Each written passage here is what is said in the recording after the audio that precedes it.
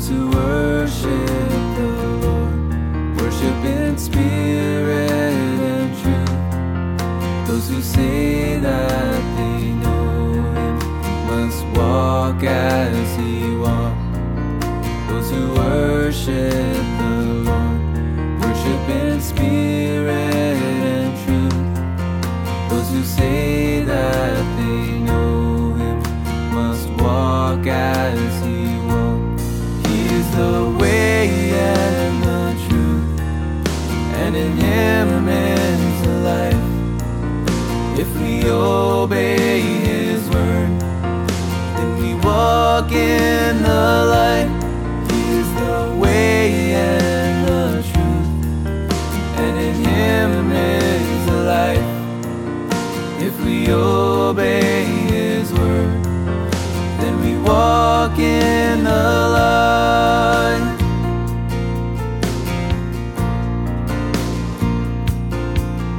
If we say that we know Him, but we don't keep His word, then we walk in the darkness, and the truth's not in us.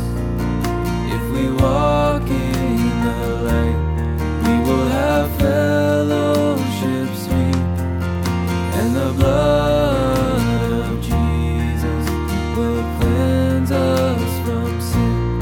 He is the way and the truth, and in Him is the life. If we obey His word, then we walk in the light. He is the way and the truth, and in Him is the life. If we obey His word, then we walk in the light.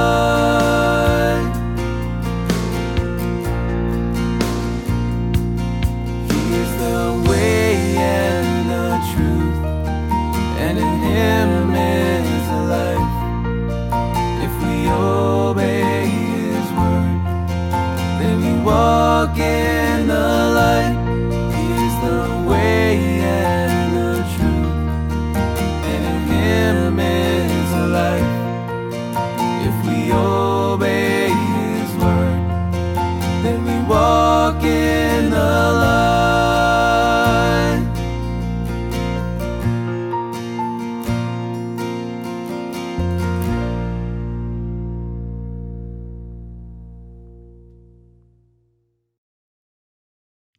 Well, good morning, everybody. Good to be with you this morning. Good to be back after a little bit of a hiatus that we took and moved into our new abode over in Belmont, which isn't that far from where I have lived the last almost 12 years. But, anytime you move, there's packing and moving and unpacking and all those types of things that have to be done. And we're still unpacking, still figuring out where we're going to stick things after move into one house, from one house into another house, and just trying to figure it all out. But we're getting there, and on the home stretch in terms of having things move from the parsonage, and most things are out of the parsonage. Maybe another half day worth of different things now that we kind of know where to stick things. But anyway, Happy New Year to you. It is 2023. I trust that you had a wonderful Christmas season. I trust that you had a few celebrated, as I've encouraged people to do, Hanukkah as well, that it was a learning experience for those of us who are not Jewish in our heritage, but wanting to understand what Jesus would have practiced. We're just coming out of the season where Jesus would have participated in Hanukkah, the feast of dedication, taking place at the temple when the Jewish people regained possession of Jerusalem, and particularly of the temple area, and rededicated the temple and lit lights, the menorah lights, that they didn't have enough oil to light, but the Lord provided enough for 8 days.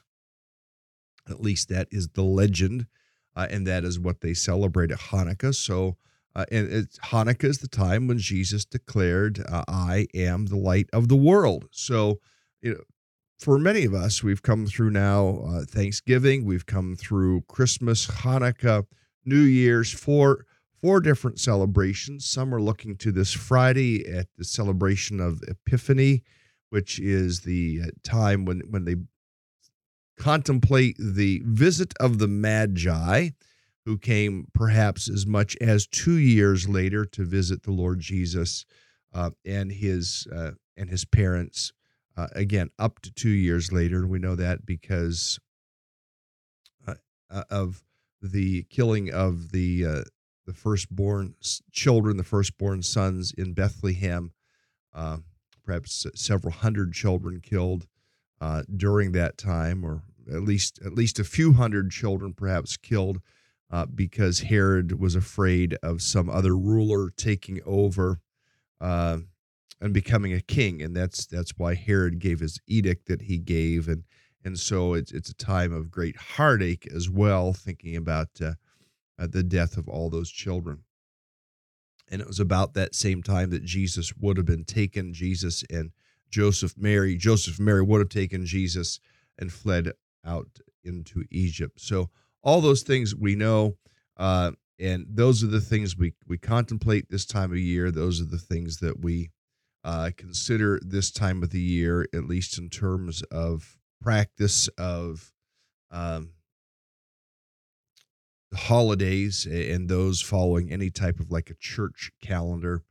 And now we begin moving toward the spring of the year, and we'll begin thinking about Passover on the Jewish calendar, which will come around the same time as Easter. They're always the same time because Jesus was crucified at the time of Passover, and so those two do fall at the same time. And in the church calendar, think about Lent and the beginning of Lent, and the 40 days of Lent leading up to Good Friday. So thinking about all those things, research all those things, that isn't our point necessarily here, other than those rhythms help us in our development of our own spiritual lives and our spiritual formation. And so we give thought and give pause to think about those calendar events, those calendar holidays. Both we think of the Jewish calendar and its impact on Jesus and how he would have been living his life. It's therefore its impact on us to contemplate some of the very same things he contemplated. And then the church calendar, as the church often implemented things on the church calendar. No, they're not biblical. They are extra biblical. Many of the holidays, Christmas is extra biblical. Many of the things that we can celebrate, but there's reasons for that. The reasons why many of these holidays were put into practice in the first place was to remind Christians, of the variety of different things that are a part of that particular holiday's focus, or it was to ward off heresy, or it was to inform and instruct and enforce right theology. So some of the holidays that we will celebrate, or at least comment upon, are things that were given in the church for the strengthening of the believers. Therefore, they're not a bad thing for us to practice. Now, we're going to go into Luke chapter 10 this morning. It's been, 3 weeks or so since I have done a broadcast, and we're picking up now in Luke chapter 10, because that is about where we left off. I'm going to take you over there for us to look at what was going on. Now, some of this we have covered before. So, brief recap: the first 12 verses, it speaks of the sending out of the 72. Now, just one thing I want to capitalize on from just referencing these verses: the idea of being sent. It wasn't just the 12 that were sent. Here now we see 72 others. And notice that it says, after the Lord appointed 72 others and sent them two by two ahead of him to every town and place where he was about to go. Now, one of the questions you can ask is this 72 in addition to the 12, which makes it 84, or is this rendering the Lord appointed 72 others beyond himself, which would be a total of 72? Either way, whether it's 72 or 84, there is a multiplication of those who are sent out by two ahead of him to every town and place where he was about to go. And he told them these words: the harvest is plentiful, the workers are few. Ask the Lord of the harvest, therefore, to send out workers into his harvest field. Now, I want to comment a little bit about the sending out and the thought of multiplication of ministry. Here in Maine right now, as we are in this new year, there's at least a handful of new churches that are being planted, and we should pray for those churches. One particularly in Portland, coming out of New City Church down in Bath, Pastor Joel Littlefield sending one of their elders out to plant a church in Portland. You say, why do we need their churches closing? Why are we planting churches? Oftentimes churches close because they've lost their missional edge. They've forgotten mission for tertiary things. And many of the things that we do are good things, like AA. It's a good thing, but sometimes those things become the focus and not the gospel itself. And when the gospel and preaching to people and communicating the gospel to people and transforming lives by communicating the necessity of faith in Jesus Christ alone is lost, the church loses its edge. And so there are lots of churches that are closing. Now, one of the things that we're seeing more of, and it's believed that we'll see more of in this coming year, are more church adoptions. What are church adoptions? Those are churches that are being adopted by more healthy churches. Rather than close their doors and disperse with their resources, they are partnering up with healthy churches, and those healthy churches are creating satellite campuses or are replanting within some of those situations.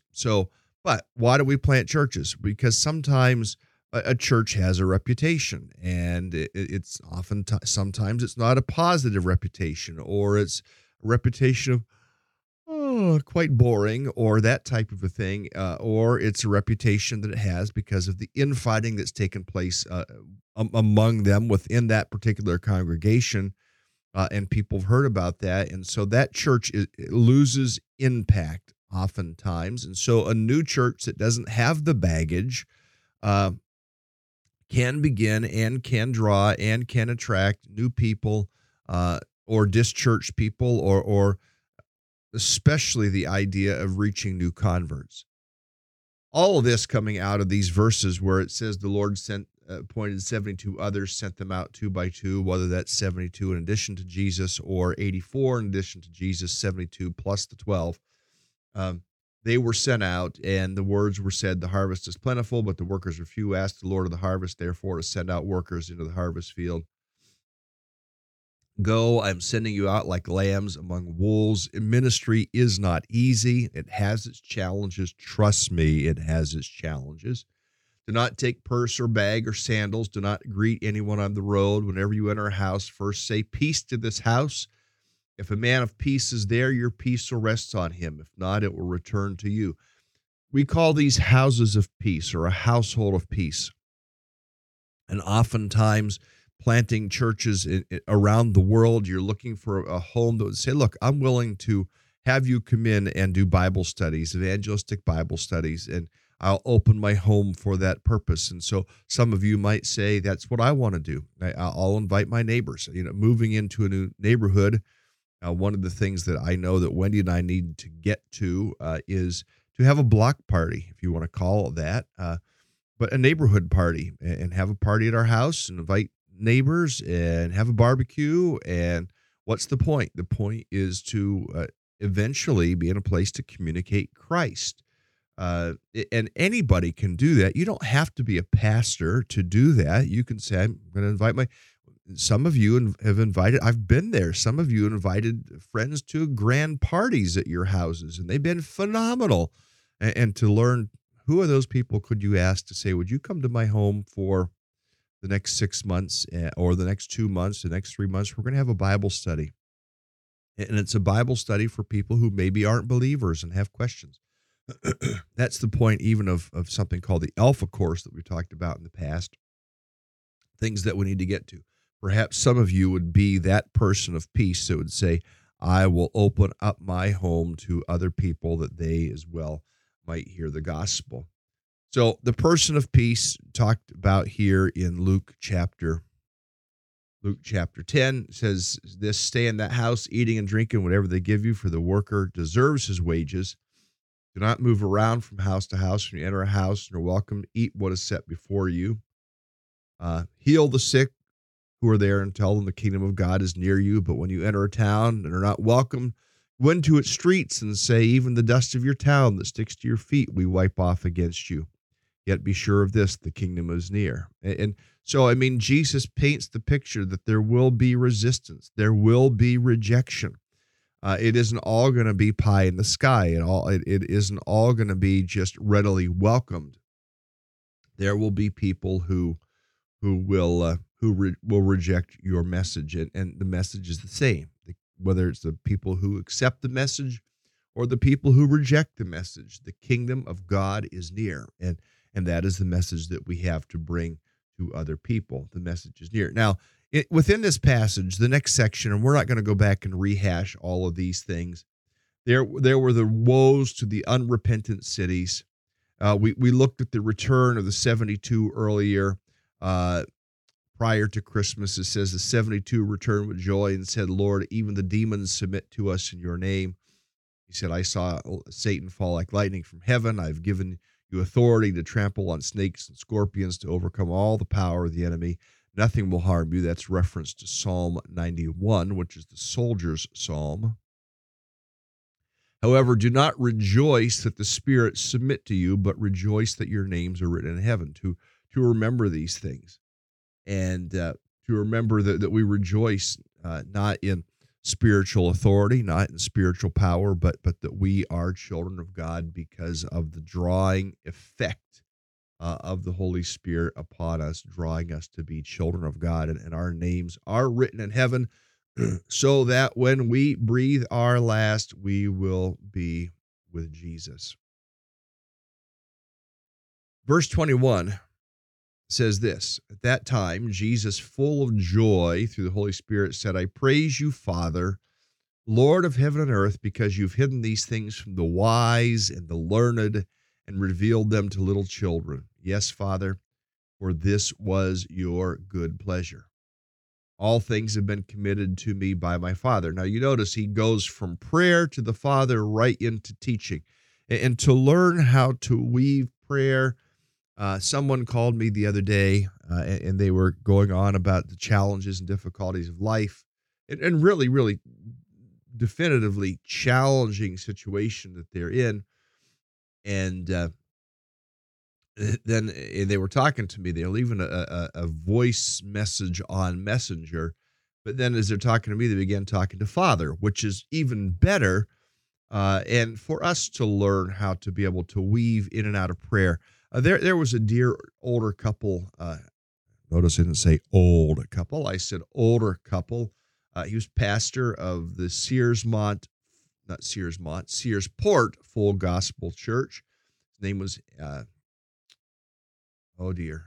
Helen Gall. I'm just dropping his name, Pastor Gall. And anyway, one of them was having cancer treatments, Cliff. And we would travel. Some of us would take them to their cancer treatments up in Brewer, which is, half hour, 40-minute drive, probably a 40-minute drive, actually, up to Brewer, and spend the time with them during the treatments and whatnot. And we'd be talking with them. And as we're driving along, talking, next thing you know, they're off praying out loud for somebody that lives in that house over there and their situation. And they'd weave right back into conversation with us. And then next thing you know, they're off praying to Father again, verbally, out loud. And then weave right back into the conversation. Friends, that is the type of conversation that we need to learn how to have with the Father, to be able to weave in and weave out. I've done that, I think, probably here in these broadcasts, but to live in the place, to live in the spot where we have that type of relationship with the Father, like we see here, Jesus weaving into prayer, verse 21, Luke chapter 10. Then the next thing he says in verse 22, he's now speaking to the disciples. All things have been committed to me by my Father. No one knows who the Son is except the Father. No one knows who the Father is except the Son, and those whom the Son chooses to reveal him.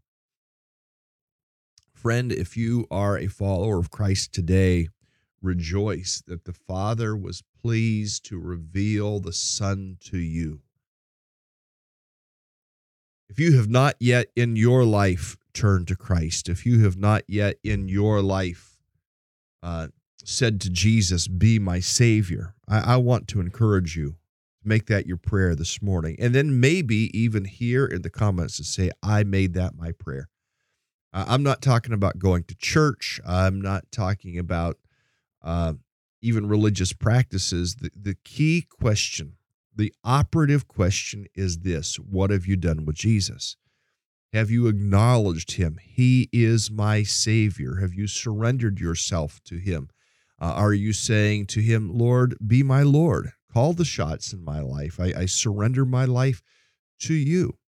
John 1:12 says, for as many as received him, even to those who believed in his name, he's given them the right to be called children of God. So I encourage you, if you've never made that your step, take that step today. If you're prompted to take that step, you're prompted to take that step because it's the work of the Holy Spirit in your heart prompting you to do so. So I encourage you, take that step, trust in Christ, and then rejoice that you're, as Jesus instructed earlier here in this passage, as he told them in verse 20, do not rejoice that the spirits submit to you. Rejoice that your names are written in heaven because of faith. You can know unequivocally, absolutely, that you are a child of God if you have trusted in Christ.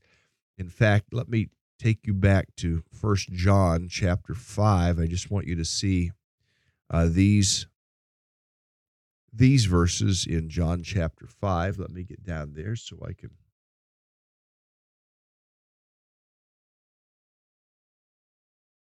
show you verses. 1 John chapter 5, verses 10, 11, and 12. Anyone who believes, didn't get you there yet. Here we go. Anyone who believes in the Son of God has this testimony in his heart. Anyone who does not believe in the Son of, believe the God, let me read the whole thing over again. I butchered that. Anyone who believes in the Son of God has this testimony in his heart. Anyone who does not believe God has made him out to be a liar, because he has not believed the testimony that God has given about his Son. This is the testimony. God has given us eternal life, and this life is in his Son. He who has the Son has life. He who does not have the Son of God does not have life. Verse 13 says, I write these things to you who believe in the name of the Son of God, that you may know you have eternal life. That you may know. That you have every confidence of knowing that you are a child of God. You're a child of God because of your faith in Jesus Christ. I'll take us back into Luke. I'm not going to go as far. Luke chapter 10. We talked about them returning with all the joy. We talked about Jesus saying to them in verse 20, don't rejoice that the demons submit to you, rejoice that your names are written in heaven. And I want to just highlight one more thing before I call it a morning with you here. Verse 21. At that time, Jesus full of what? Notice what it says right here. this word joy. At that time, Jesus, full of joy through the Holy Spirit, said, I praise you. What was his joy over? I think his joy was over ministry fruitfulness. I really think that's what it was. I think he had joy over the fact the disciples were getting it. I think he had joy because of ministry multiplication. Not just simple joy because, the shepherd's pie at the potluck turned out good. That's all well and good, but the joy of ministry multiplication. Friends, right now, the question I'm asking for myself is, what in ministry do I do and do I give myself to that will multiply the most? We need to think in those terms.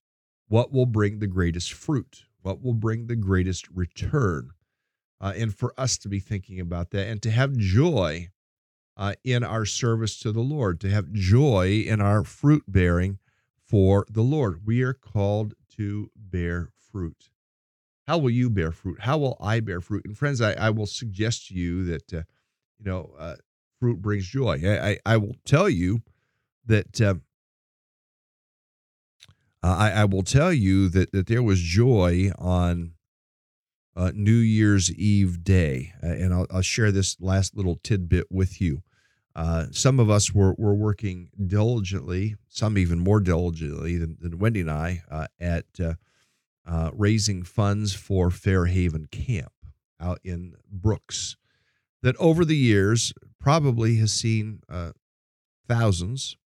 I don't think that's an exaggeration. Thousands of people, thousands of children, in particular, come to faith in Christ, and has been responsible for a lot of marriages and a lot of spiritual firsts.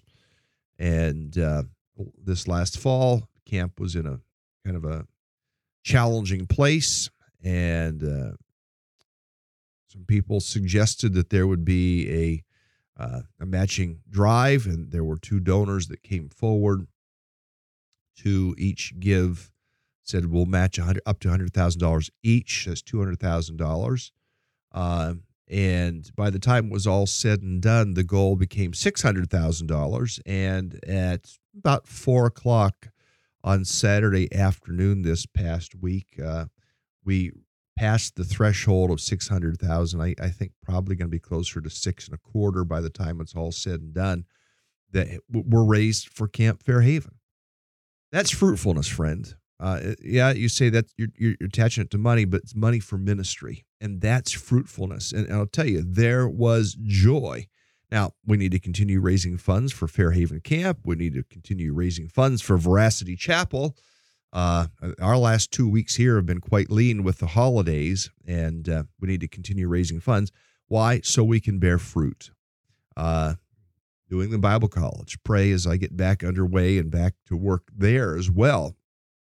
Raising funds that we might bear fruit. Friends, let's put ourselves where we will bear fruit personally by pointing people to Christ through our personal lives. Let's put ourselves where we will bear fruit in partnership in ministry. Pray that Veracity Chapel be fruitful. Pray that the Daily Discipleship podcast will be fruitful. Pray that Camp Fairhaven will be fruitful.